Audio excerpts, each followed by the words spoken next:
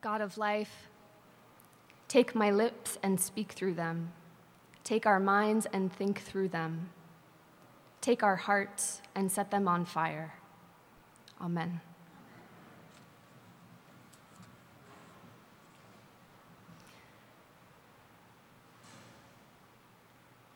My dad's a common sense, down-to-earth kind of guy who has a knack for making a little bit of money go a long way.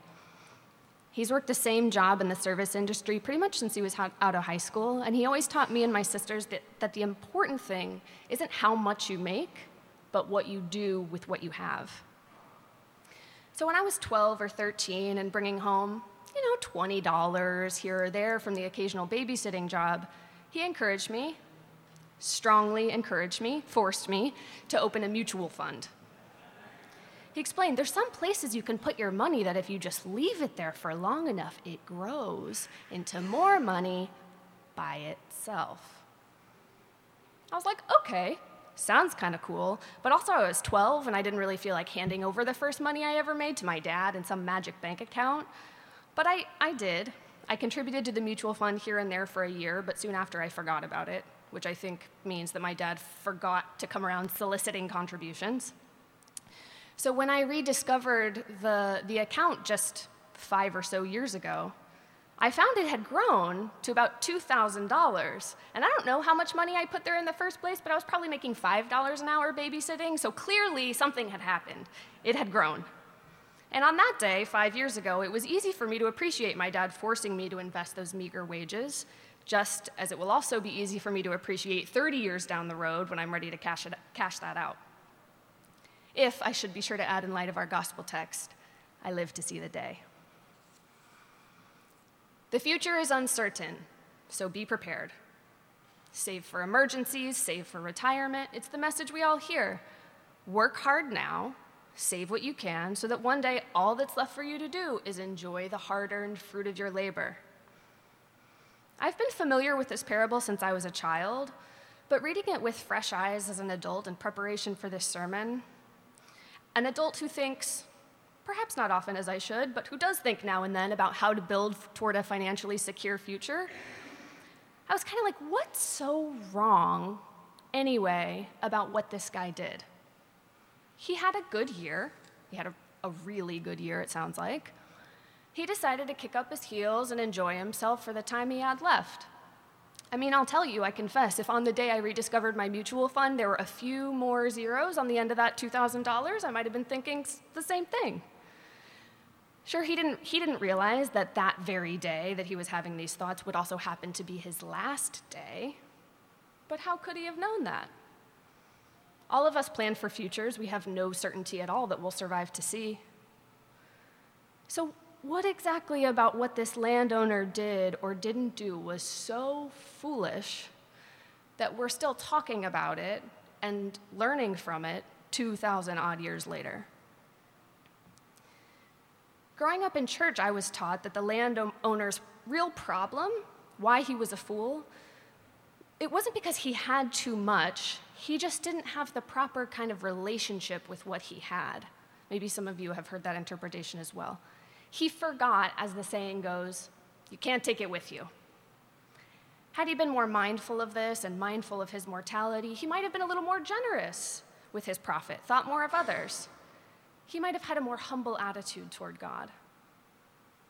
And the implication of this teaching, this interpretation, is that Jesus doesn't take issue at all with how much money we make or the fact that we use it to secure ourselves, as long as we go about it in a virtuous way.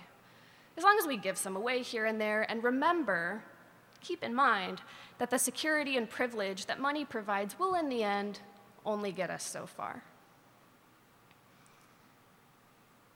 I'm struck by how comfortably that message sits with me, and how comfortably it sits with many dutiful churchgoers across America.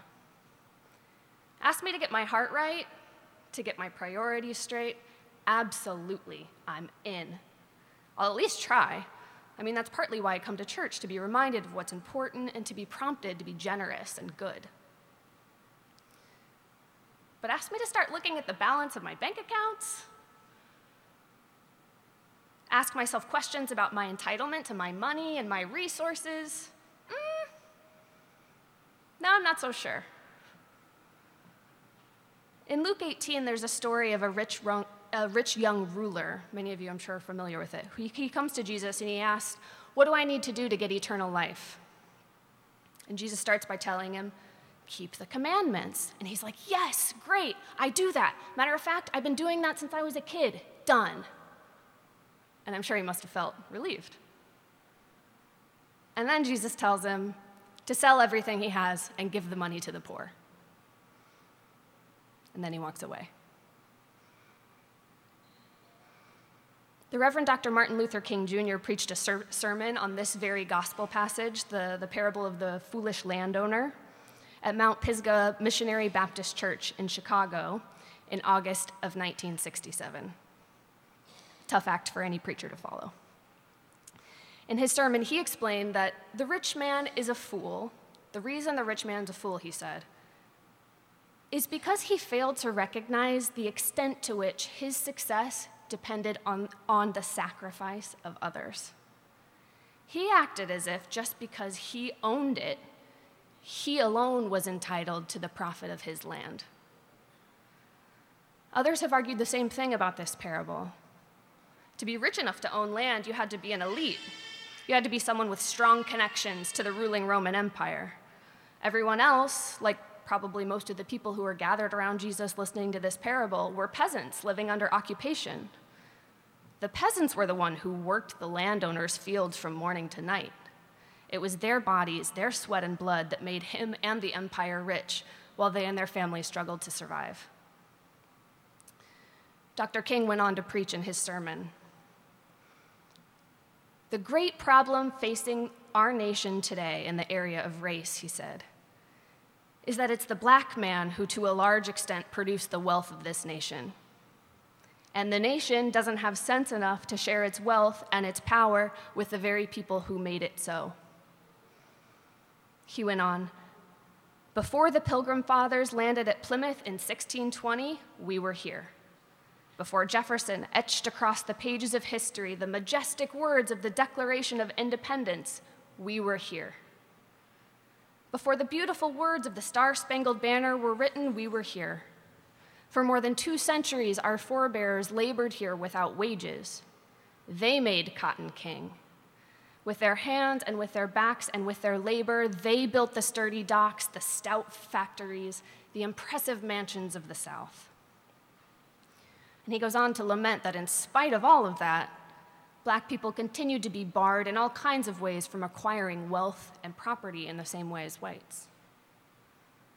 "And I feel," he continues, "that if something doesn't happen soon and something massive, the same indictment will come to America.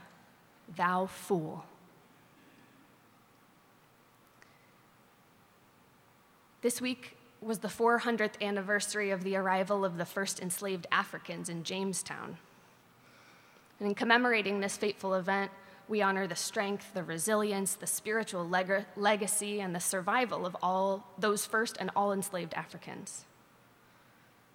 This event is also an occasion to recommit ourselves to the hard work of reckoning with and repairing, to the limited extent we can, the racist violence which has suffused our country's history and informs many of the disparities that persist today. And as you all know, the Reparations Committee in our diocese has been leading us in a 3-year journey of precisely this kind of reckoning. I think, following King, that this parable can be a guidepost for us along this journey. It issues us a warning. Reckon, like the foolish landowner failed to do, with the fact that your wealth is not solely your own. For some, myself included, that entails explicit reckoning with the ways that slavery and its afterlives have accrued wealth to white people. The parable also warns this: to the extent that it's impossible for those oppressed by the system to get out from under it, it's impossible for those privileged by that same system to be delivered from its snares into the kingdom of God. Investing in a death-dealing system is divesting from God's kingdom and vice versa. The Gospels seem clear that they're mutually exclusive. The question for us then is how to forsake one kind of riches in favor of becoming, as Jesus puts it, rich toward God. It's kind of an interesting phrase, right? Rich toward God. I'm not wholly sure what that means, but immediately following this parable, Jesus hints at what a life rich toward God could look and feel like. Listen, he says, don't worry yourself over material things, the stuff you need to survive, food, clothes, shelter. Consider the lilies, the ravens of the field. They don't have ways of storing up for the future. They don't have barns or bank accounts. And see how they flourish. And how much more precious are you in the eyes of God than they? You, beloved children, worry yourselves about God's kingdom. Make that what you strive for. And trust, meanwhile, God's got the rest. For those who have nothing but God to rely on for survival, who haven't the option of storing or saving for the future, these words offer consolation, a reminder. Child of God, you are loved. Child of God, rest assured. Child of God, betrayed and oppressed by the kingdom of this world, God's got you. For all of us, his words are an invitation to get free. That stuff you care so much about gets in your way, Jesus warns us again and again, from giving yourselves to the movement of God's Spirit in the world. Let it go. Okay, we might say, we want to let it go. We want to be a part of the movement of God's Spirit. We want to follow. What do we do? Or in the words of the rich young ruler, what must we do to inherit eternal life? Well, we know how Jesus answers him. Give it all away. So too, for some of us, it seems that the first step will involve some redistribution, some letting go in the form of giving away. I'm not sure there's a way around it.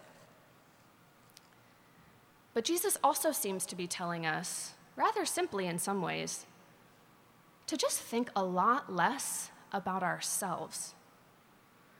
To think less about, what we'll eat and what we'll drink and what we'll wear, but maybe also to think less about how good of an activist or ally or progressive we are, how far we've traveled on the road to righteousness. I think when confronted with injustice, we who feel implicated in some way often spend a lot of energy thinking about how to get clean, like how to differentiate ourselves from the evil done in our name, to be one of the good ones, to be on the right side of history. But not only is getting clean more or less impossible, it's also a distraction that leaves us caught, just as we were before, in the trappings of self-interest.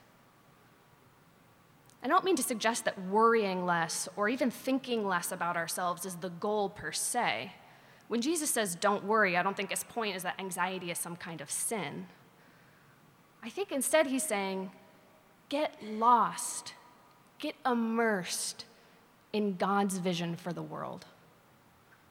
A world in which, instead of some being abused for others' gain, all people flourish like the lilies and the sparrows. Get busy about the work of making that a reality, fix your gaze there, and see how what used to concern you most just sloughs away. Seek first the kingdom of God, and the rest shall be added unto you. Lose yourself in the work of the kingdom of God, work that makes the last first, that has good news for the poor, that helps the oppressed go free. And in doing so, Jesus says, you just may find yourselves free as well. May it be so. Amen.